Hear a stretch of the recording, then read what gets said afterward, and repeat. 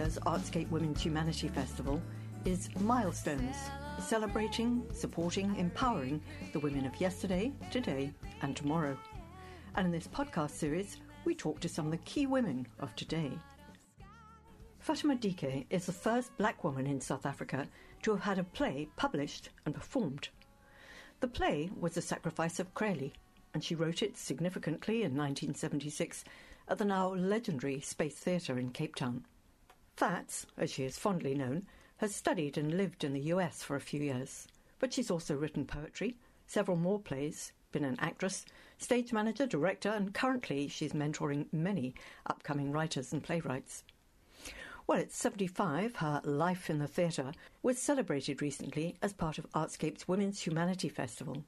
I'm Nancy Richards, and wondering what it is that makes a playwright, I asked her first about her early years. I was born in a hospital in District 6, Peninsula Hospital. My mother and my father came from the Eastern Cape, a place called Somerset East. They then rented a space, a room in District 6 in the olden days, in the late 20s. And then in 1930, they moved to Langa.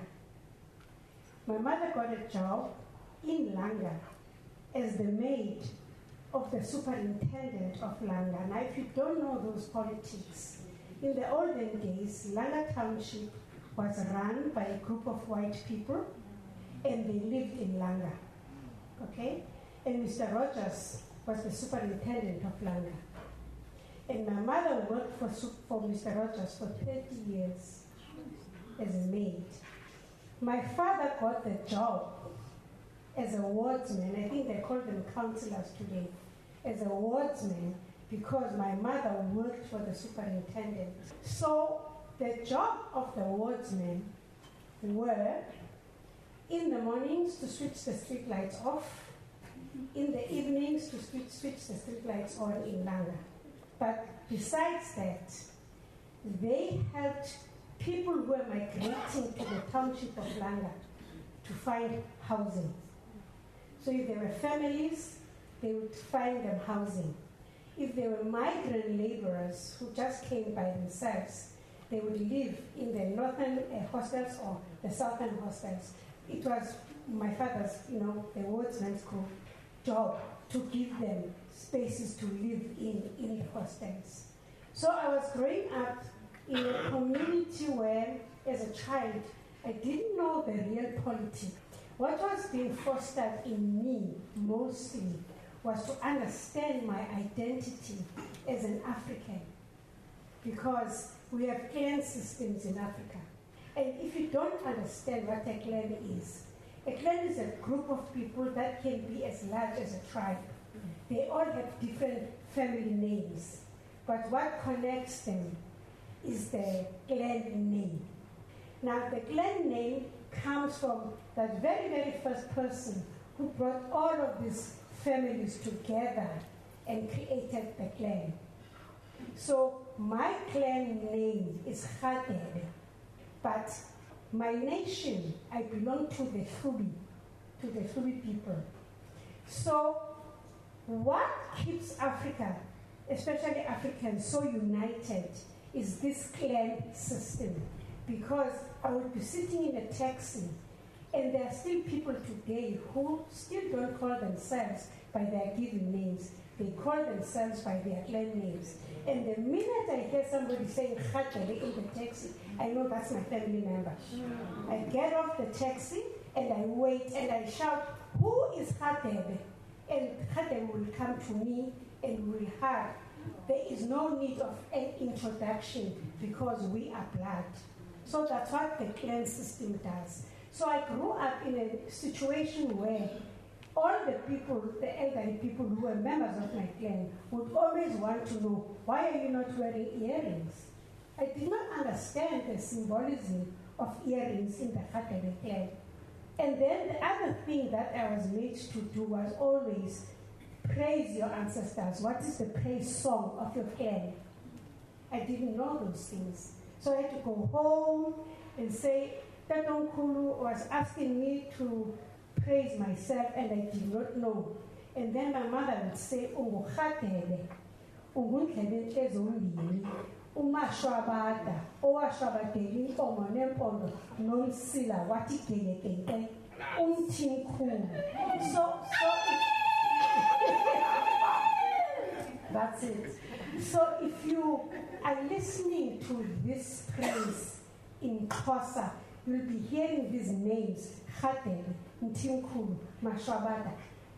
This praise song was created so that as a black person, you always know your family tree, the clan, the family tree of your clan. So Khatele was the first ancestor. Then Mthimkhulu came when Khatele died, stepped into Khatele's, and so on. So all these names that we mention in our clan praise songs is the family tree of where you come from, the people who nurtured your clan, okay? So I come from that background. But then I come from a middle-class family, I would say, because everybody in my family was educated. We all went to school. And I grew up loving books. So I used to go to the local library, and we used to borrow books from there. And then in 1960, when the people in Sharpeville were murdered, the people in the community reacted by burning the library down. And I remember standing there watching the flames going up and down like Maasai warriors in dance. And I was crying, and I was thinking of all those books inside the library. We come from a community of people in Langa which was very united. Everybody knew everybody. And sometimes I would be sent to the shop by my mom to buy, and I'll meet an elderly person on the road, and they would look at me and say, "Whose child are you?" And I would say, "My father is Dike." And the old man would just pull out his purse. We used to have those brown pennies, those big ones. And he would give me a penny. And then he would say to me, "The house that I'm living in now, I got it through your father." It never made sense to me. I thought that was stupid. Why would you give me money when my father gave you a house? Because I was a kid. I didn't understand the struggles that people had to go through just to get a house in a township. So I grew up in a Langa where people would celebrate each other's backgrounds. There would be a Hlubi day when all the Hlubi people would meet in the open space outside the Methodist church. And people would slaughter, and people would praise their ancestors, and anybody can come.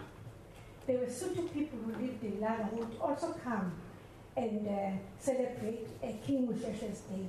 So I lived in a township that was rich in culture, in that sense. And there were schools everywhere because the township was built by missionaries. So there was always a school in the church, a school in the church. And that's how I grew up. That is such a testimony. I'm just thinking, indeed, you may well pause. I'm very pleased that we're going to have this recorded because what you said is really important, and I'm wondering to myself how many young people living in Langa now are as in touch with their identity and their place on the planet in this country as you are. And clearly that's informed a lot of what you have taken forward into your plays, into your work, into your poetry. But I want to come back to two things, to the books and the burning library, the image, the Maasai warriors. It's an extraordinary image. And in Dean's article, she draws attention to the fact that you were a great reader. And I looked with interest at the fact that you had been reading Black Beauty, the irony of which is not lost on anybody, and Dickens. And so you were reading all sorts of things. And I think you also mentioned that you came from a middle-class family. There was lots of education in Langa, and yet your parents sent you away to Rustenburg to a boarding school. I know there's a lot of questions in there. Tell us first about the reading. Well, you were obviously an avid reader. What happened was that when I passed my standard 6, grade 8 now. Mm-hmm. Yeah. Okay, let's go back a little bit. There was one Sotho speaking school in Langa that taught Sesotho as the mother tongue when all the other schools were teaching Xhosa. So they also taught Afrikaans, ironically. So my father took me out of the Xhosa speaking school after sub A, sent me to the Sotho speaking school so that I could learn Sotho and Afrikaans. But now, when I finished my primary school education, there were no Sotho speaking high schools in the Western Cape. So I ended up in a Catholic boarding school in Rustenburg in the Transvaal. The nuns were from Ireland, but their main convent was in Birmingham. And for the first time in my life, I came into a classroom that had a bookshelf. I stole books at night and took them into my dormitory, and I read. So from the age of 12, I had read all the English classics that children in England would read normally. So that was where my appetite for reading was really whetted. Yes, because there were 40 books in each shelf. So I would make it a point that by the end of the year, I've read all those 40 books. In itself, very, very impressive. And I'm thinking again of the young black person who's living in Langa and how many books they would have had the opportunity to read. So that in itself is a great lesson. But you know, one of the features of a writer is that they are readers, because necessarily the one follows the other, whichever way. So at what point did you start writing? Whether it was poetry, whether it was essay, because you were obviously a thinker as well as a reader. When did you start putting your thoughts down? I got interested in poetry when Sue Clark introduced me to poetry, because she's a poet herself. And her other friends, a group of friends, they were all poets. And the first time she introduced me to the black poets, the first time she bought me a book that was written by Wallace Root. It was published by Raven Press. And then the second book that she bought me was Oswald Njali, Songs of a Cowhide Drum. But as a young person now, at that point, who was aware of the racist issue in my country, I didn't understand how these black poets who were writing openly about the situation in South Africa managed to get these books out into the public. And so Sue would inspire me, with poetry in that sense. And then when I realized that I loved poetry, that's when I started to write my own poems. I'm longing to find out how you and Sue met, because back in those days, black women and white women didn't necessarily have a lot in common, or at least they would have had lots in common, but they didn't have much contact with one another. I'm just going to park that question, because Sue herself might tell us. But I just wonder where politics slid into your life. As a thinking young person, as a reading young person, having read all the stuff that Europe was pumping out, and having seen and witnessed with your own eyes what was going on here. Politics is such a slippery word, but how did you talk about racism? How did you deal with all that? And were your parents instrumental in pushing you that way, or were they pulling you away? To go back a little bit, my mother and Mr. Rogers had a relationship, a very close relationship, whereby every year towards Christmas time, Master would call the gentleman who used to be his gardener, because they were kicked out of Langa when the Group Areas Act started.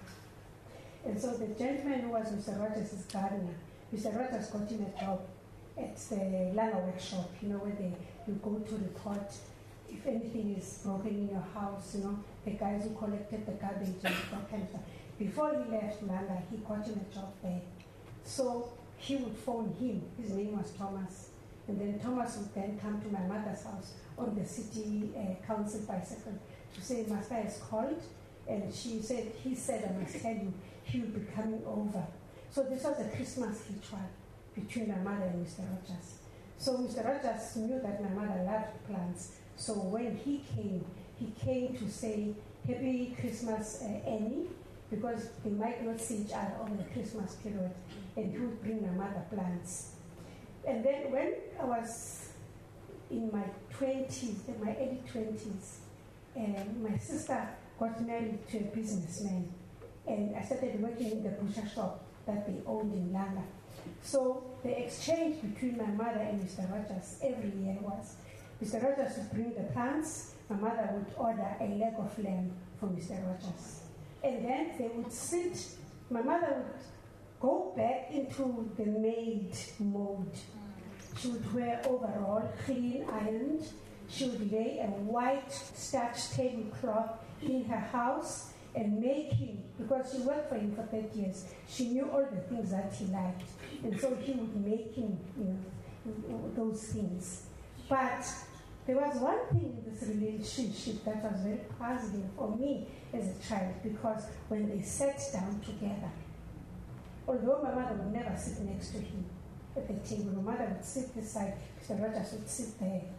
But the conversations between the two of them did not show the master-maid relationship. But I was very young, but it was very funny how I saw that.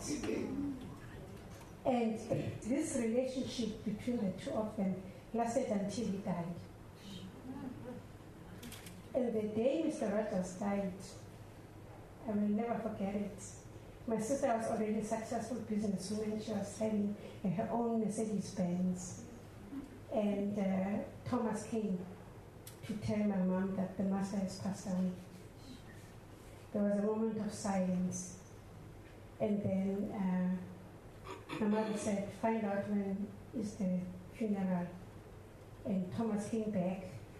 My mother picked up the phone in my house and said, Mama Toby, Master Rogers has passed away and he's being buried on a Wednesday, and I want you to bring your car round because I have to go to the master's funeral. Even though they had that relationship, of familiarity, but she never disrespected him by not calling him master. And so I was learning about these relationships, which were very difficult for me at times.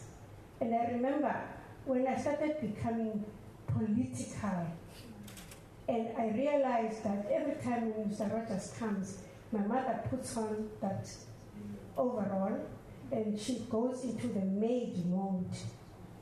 I got upset one year, and I cooked the leg of lamb.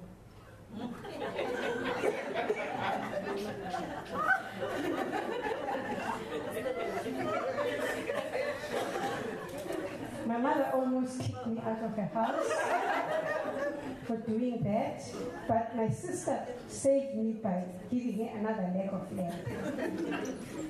The person who freed me from this mentality of maid and master was Sukla. Because one day I came to the house, she had a lady, a housekeeper, who used to come as a child lady to her flat in Long Street, Mrs. Murphy. So I can't remember the conversation clearly, but we were talking about something, and Suklak said to me, I was talking to Mrs. Murphy about that, exactly Dickles, because she always used to call me Dickles. And I was shocked, because it was something rather personal. And I said to her, I'm sorry, will you talk to Mrs. Murphy about things like that? Suklak was, surprised is not the right word. She was, I don't know, smashed, what?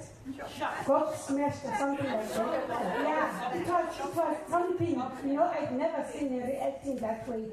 Because she didn't really understand where I was coming from. She said, of course, I need to talk about all things with Mrs. Murphy. She's here in my house every day. Who should I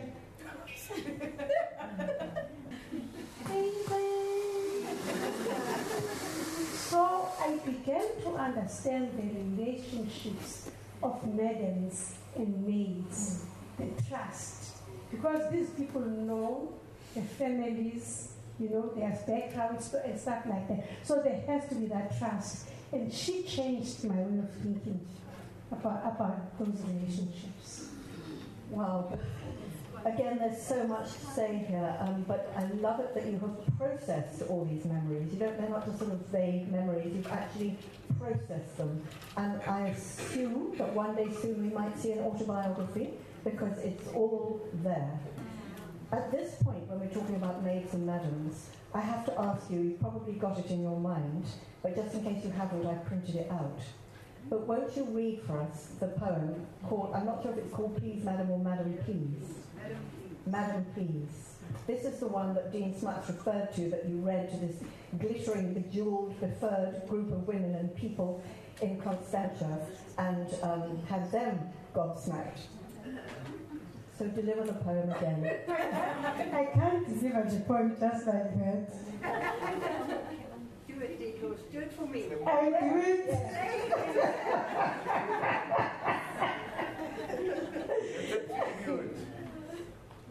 I have to tell the story. I'm sorry. Tell the story. When I got this poem from Barney Simon, because Barney Simon had to come down to Cape Town to direct the fundraising at the Barn Theatre in Constantia.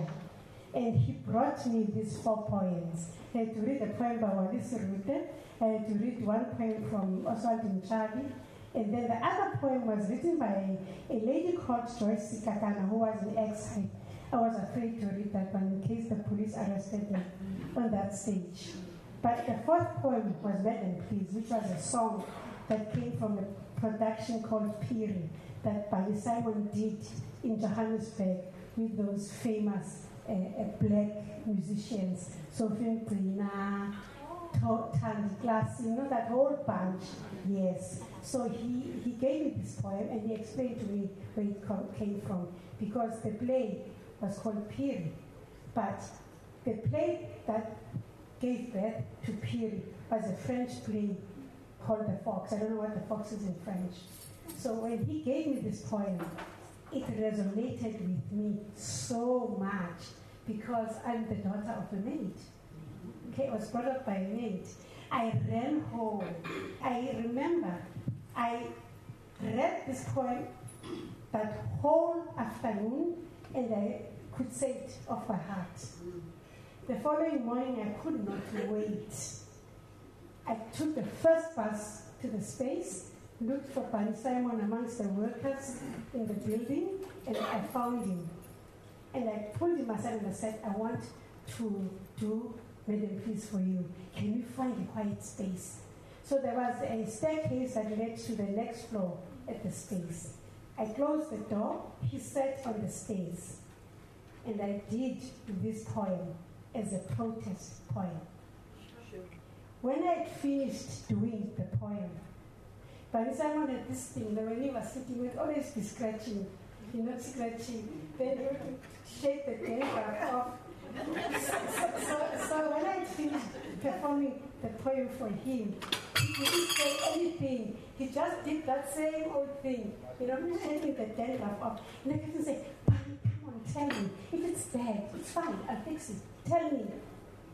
Barney took his time. When Barney Simon, again, racism, okay? Racism. When Barney Simon answered me, he said to me, if I were the madam and you spoke to me in that tone, I would tell you to F off.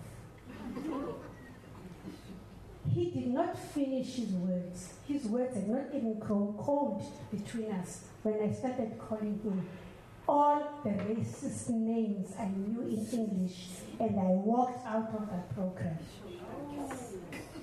All done. Yes. Because to me, he didn't understand the pain. This is how I learned, okay? I was learning. I was learning to live with white people. I was learning to understand them as human beings also. But I also had my angers and my issues. So anyway, 2 days down the line, I met Brian Asbury, who became the director of the Space Theatre. A lovely, lovely. He was like a teddy bear. I loved him so much. Brian sees me that morning and says, "Hi, Fats. Hi, Brian. How are you, Fats?" "I'm good, Brian." Fats, I must say this to you.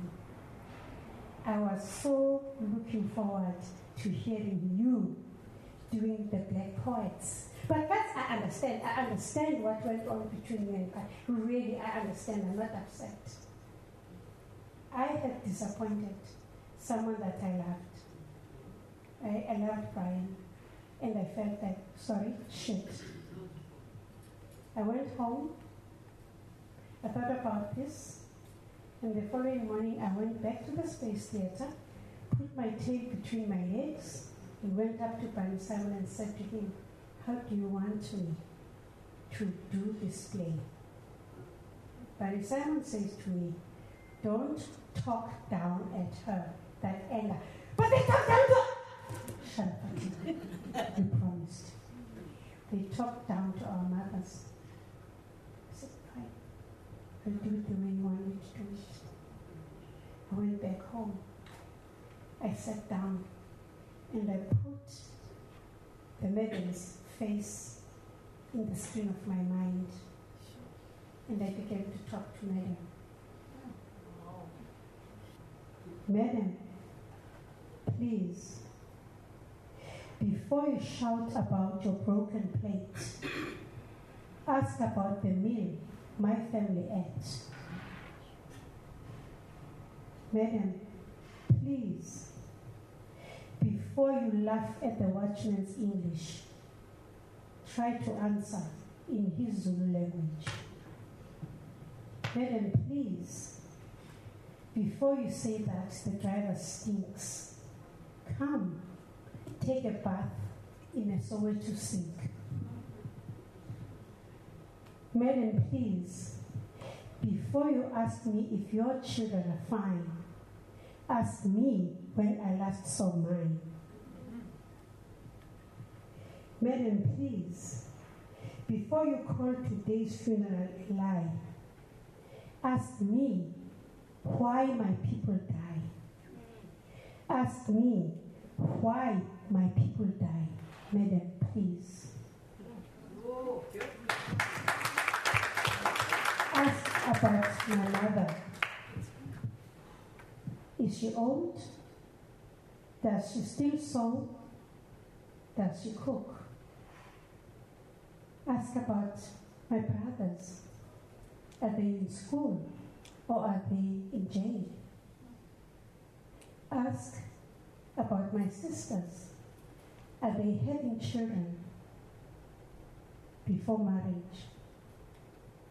Ask now what we want.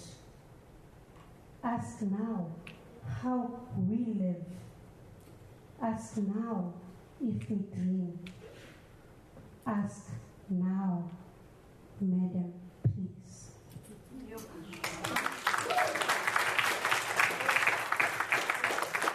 And it's clear that those words are not just etched in your mind, but in your heart. That is a delivery. But can I just tell you, the final lesson that I learned between that interaction between Barney Simon and myself, I wasn't an actress. Barney Simon was giving me directions as a director, not a white man. But I only realized it when I was already working in theatre, where Barney Simon was coming from. And we became very good friends. It's an extraordinary journey, and it's not a usual journey, because I'm casting back to those days. You say your mother was a maid. There was every reason why you too could have been a maid. Did you ever think to yourself, I'm damned if I'm going to be a maid? Did you know that that path was not for you? Yes, I knew. Because I got the opportunity to go as far as high school in my education. And of course, in school, we were always motivating one another about our goals. And our goals were not like where somebody would say, I want to do this, I want to do that. Our goals were immediate. I want to pass matric. I want, in that sense. And then if you pass matric, you go into the next stage. But all those things that you might have done, you might have been a lawyer, you might have been a nurse, you might have been a teacher, all those obvious traditional things, the last thing anybody would have thought that you would have gone into the world of theatre. Sue pushing you from behind. And apparently it is said, according to the article, is that you were a very bad assistant stage manager. Yes. I fell asleep. The worst they'd ever had. I fell asleep through a one-man show. It was boring. So what happened? And two things. What happened? How did your feet on that path become so firmly directed? And also, what did you do with the anger?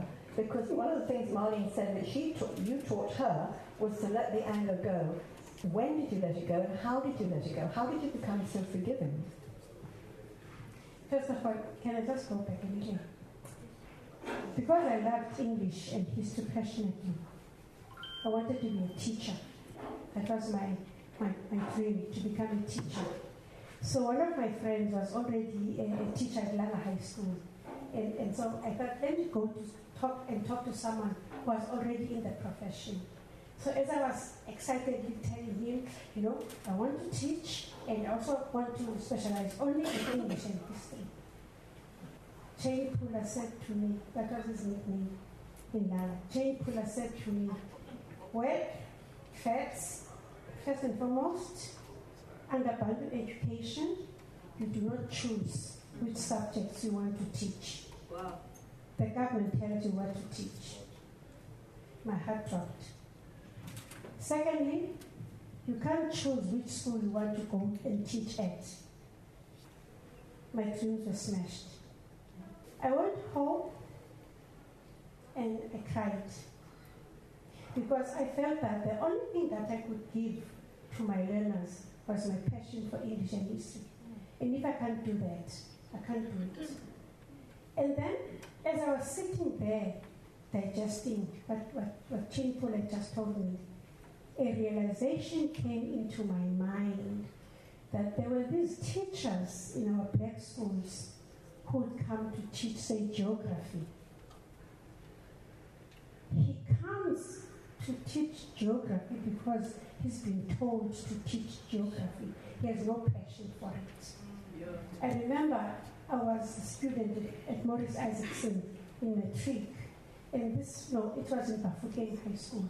This particular teacher would always come after lunch to teach us geography.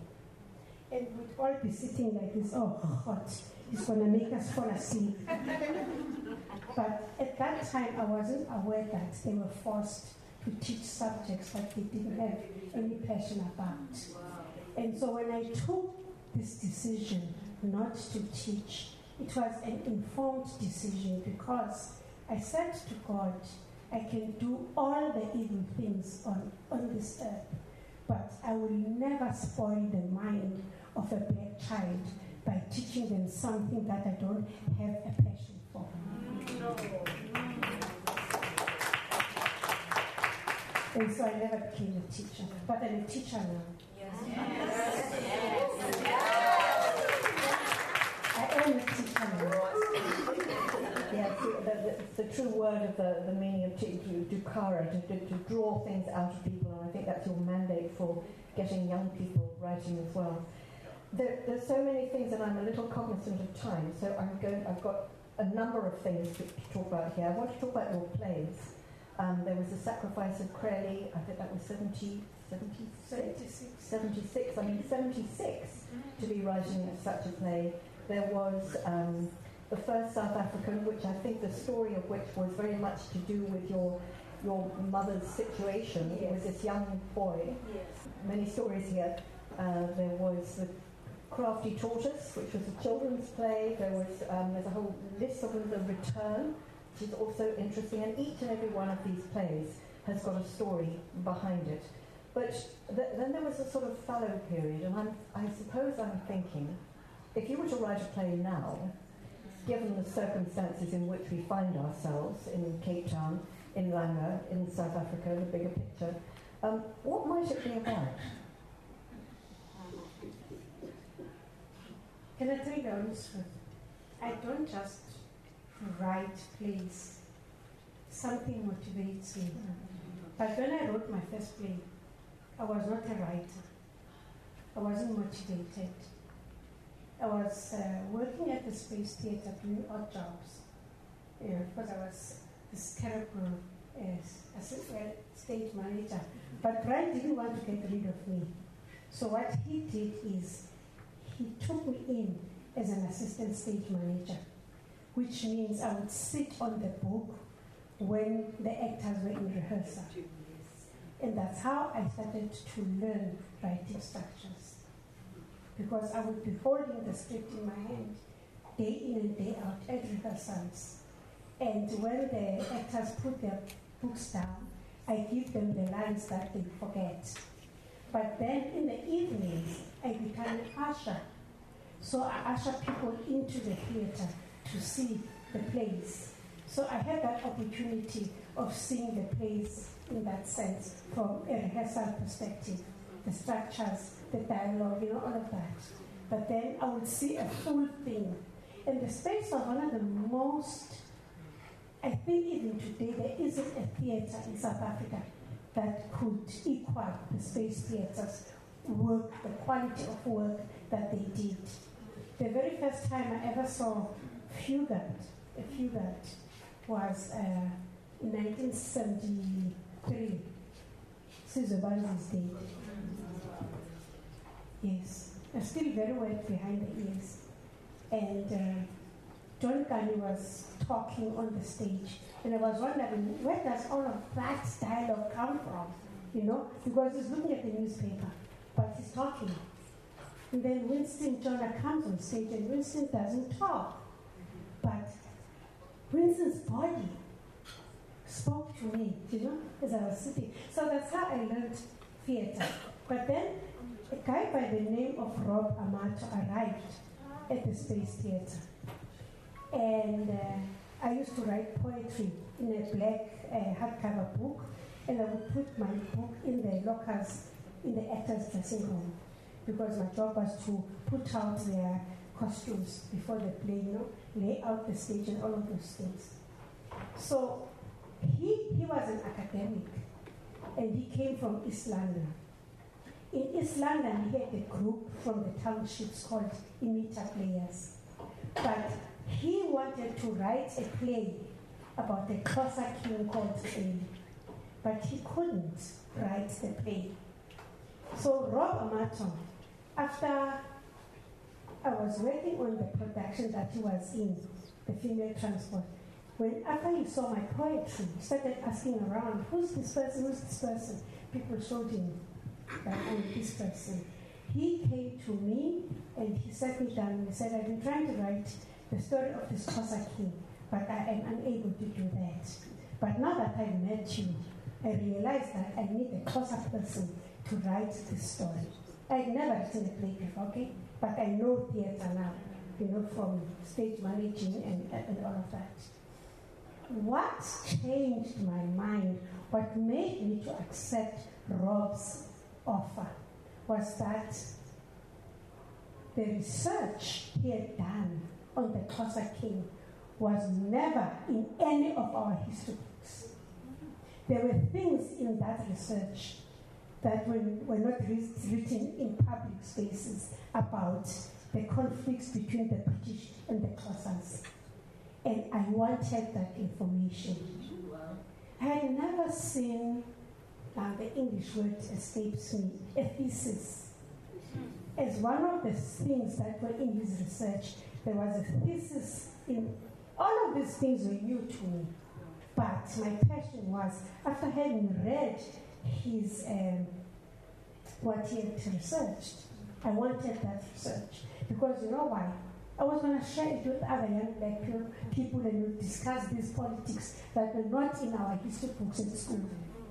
That's why I agreed to do the sacrifice of faith.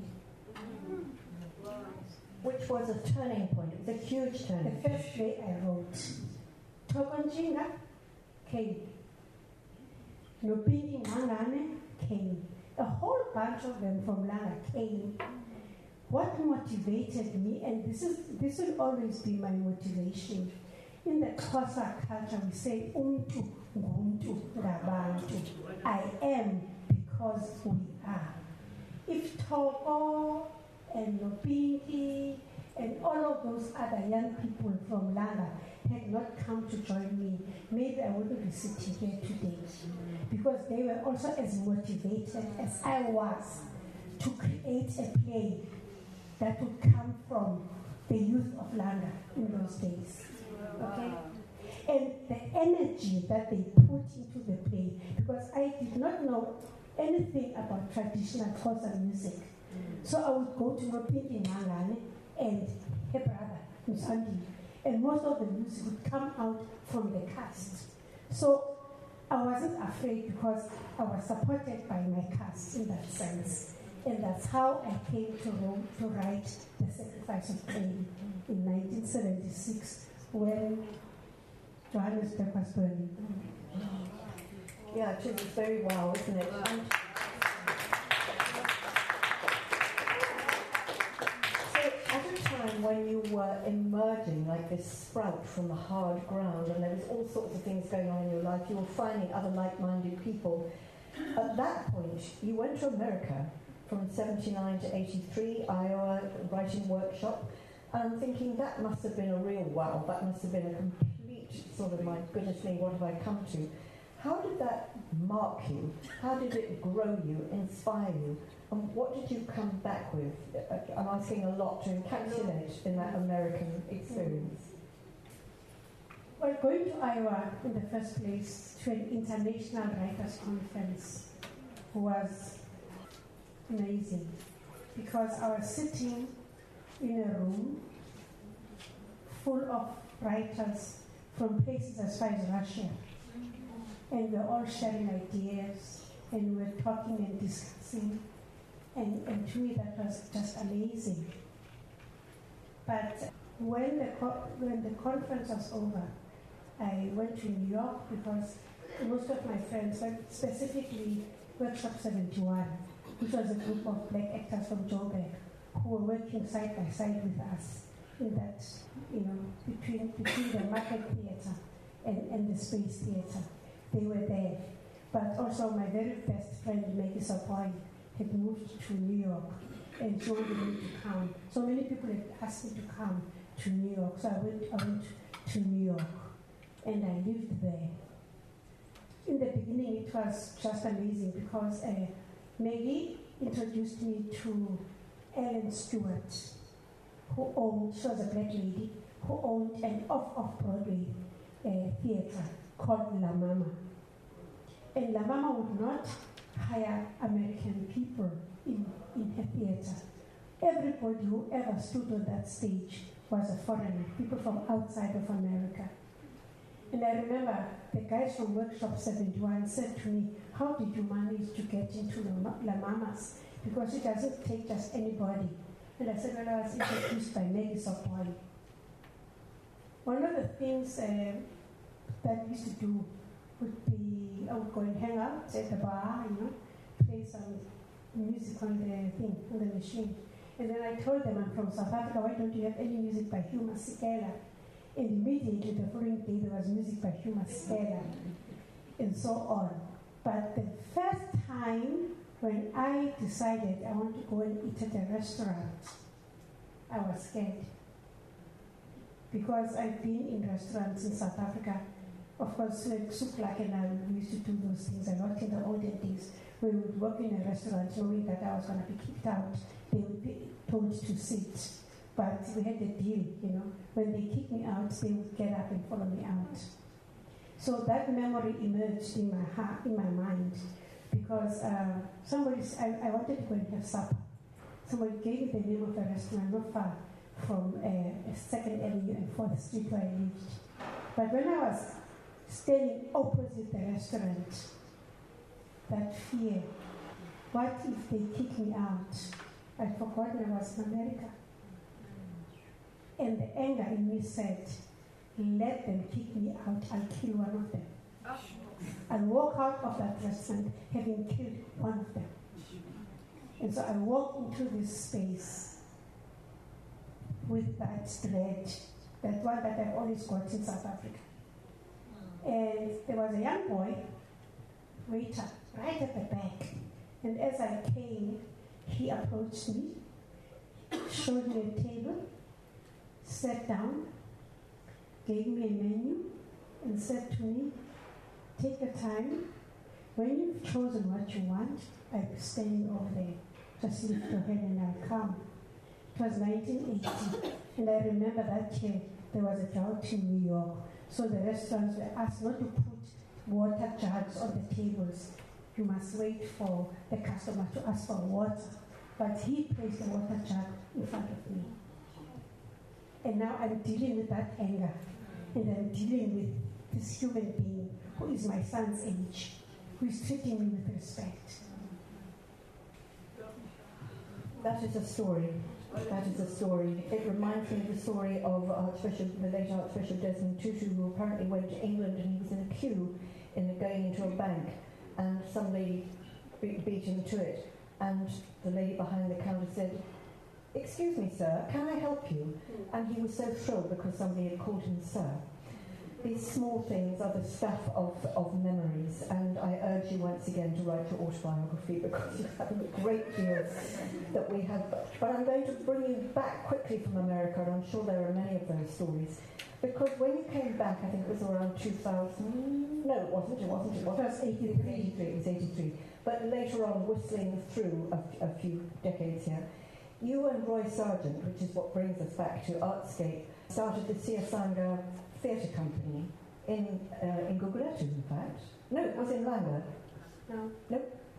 Tell me all about it. I'm obviously misinformed. I'm like the internet.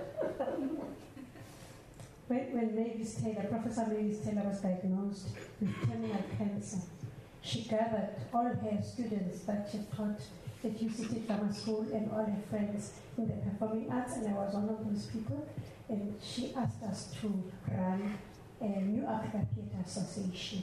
That's where my relationship with Roy Sargent started. I used to go to the Baxter to watch the plays that were written by Fiona Coyne, which Roy Sargent had directed some of, and I really liked the way he worked.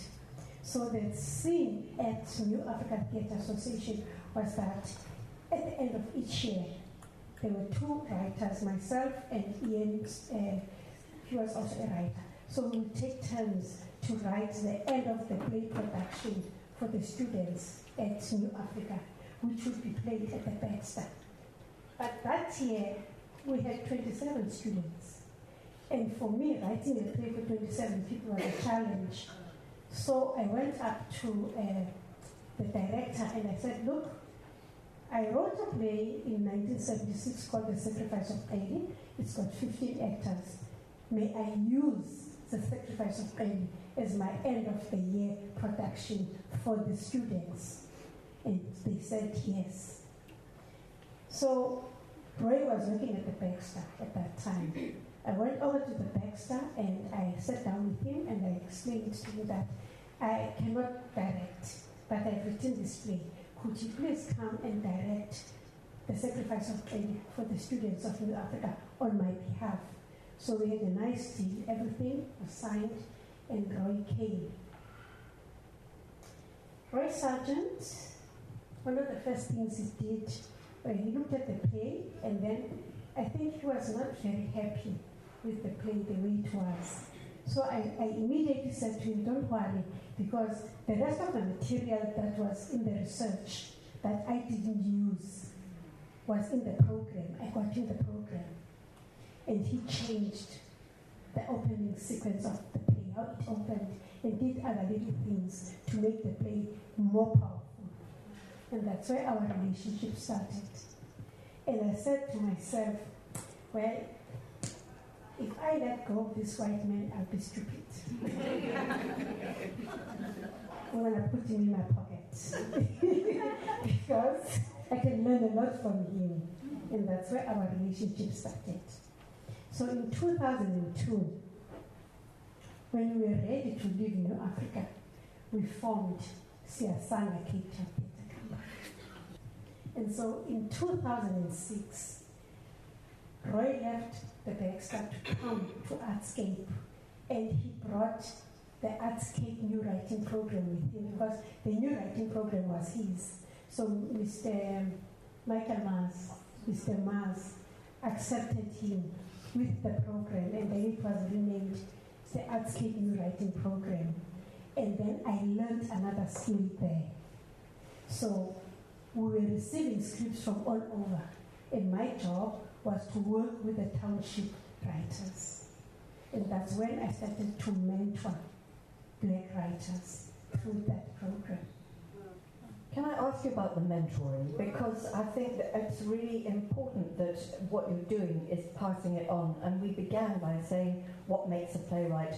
And all the building bricks that you described before you met Sue and got to the space were all the things that got your mind working. Things are very different now, for better or worse, or better and worse. How do you mentor somebody? Do you look for the spark and then fan the flame, or do you put the spark in? How does it work? Mentorships can work both ways. But what is important to me is, first of all, to create trust between me and the mentee. And then secondly, to look at the level at which they are writing and then to uplift that. There is always a theme in every story. So I never go technical with them. I teach people to write in the African way. We go into the story, we discuss the characters, we discuss them, whatever blocks they have in their writing, I unravel the blocks. And do you understand what I'm saying? Yes. So that I make the writing to flow. Because I suppose it's the craft of writing is one thing. The craft of thinking, the craft of finding the ideas, that's something that's more difficult to get from people. In fact, you know what we should do? There are a few people here that I mentored. They might like to say something about that. Definitely. But before we do, we're definitely going to open up. But I'm going to sort of round this off with, I'm coming in left of centre here, with your faith. Because one of the things that I think you have a very strong faith. And with all the journey that you've been on, the roller coaster that you've been through, your faith has kept you going. Tell us what it means to you and how that works in your life. Well, I was invited to India in '95 by an organization. Someone had put my name down, who was a member of that organization, and the organization is called the Brahma Kumaris World Spiritual University. And of course, I was skeptical. I've been to many countries in the world. Why would I want to go to India? Poverty, overpopulation, you know? But then another voice inside me said, that's not you. You've never discriminated when people invite you. And I immediately, it shook me. And then I accepted the invitation. And I went to this place, which is in the Aravalli mountain range in India. And I came into a space that was something completely new, something I'd never seen or heard of before, because it was an organization that was run by women in the front, but there were men in the organization.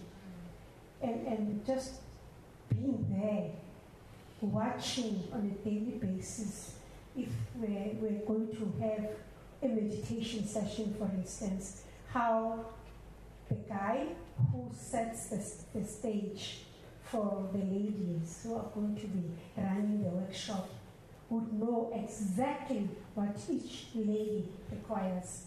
If this person will need a cushion behind the back, that he will bring it. If it's somebody who needs a little heater, to warm her feet when she's sitting, and all of those things, water, everything was just done smoothly, It was like, I've never seen anything like this in my life before. But the longer I stayed, I was picking up all of these qualities in this organization. And then one morning, my escort said to me, "First, we'll pick you up at 6 o'clock in the morning." When have I ever woken up at 6 o'clock in the morning? If you work in theater, when you leave the theater, you still have that high. The first thing you want to do is to go around the corner to the beer place and have a beer, to come down. Then you can sleep because I'm coming back to work later in the evening, you know? Me, 6 o'clock, yo. Hey. Anyway, I accepted. They came to pick me up, and we went into this hall, and there were 500 people sitting there, all dressed in white saris. Nobody told me anything, I just sat. Now I was getting bored because maybe somebody should come and preach, but there was just pin drop silence. And then this man, you know, wearing a kurta, you know, those tops and pants that they wear, walks down the aisle, goes and sits in the front row at the corner and plays heavenly music.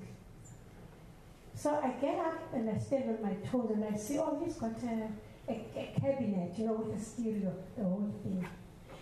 So I'm sitting there and I'm like, well, who cares? Nobody wants to tell me what's going on. Whether somebody is going to come and preach, I don't care myself. I relaxed. That was my mistake. Because there were 500 people in the room who were meditating. And when you meditate, you all have one pot. I had never meditated. But when I just sat there, my mind was empty, I was bored. The energy in the room took me to a place that I cannot explain. But where I went, it was so peaceful that when the meditation ended, I was still there in that peaceful place. When my escorts were busy nudging and whispering in my ear, let's go. You go, I stay. So what I learned was that we do not know what real peace is. To somebody else, peace is a walk along the beach. To another person, peace is a walk along the forest. But there is one little thing that is missing, is that peace is in you. And if you can go into that silence, when the peace emerges, the noise stops. I think I understand now what you did with your anger. You turned your anger into peace and kindness. Fatima Dike, thank you so much. Thank you. Thank you, Lady.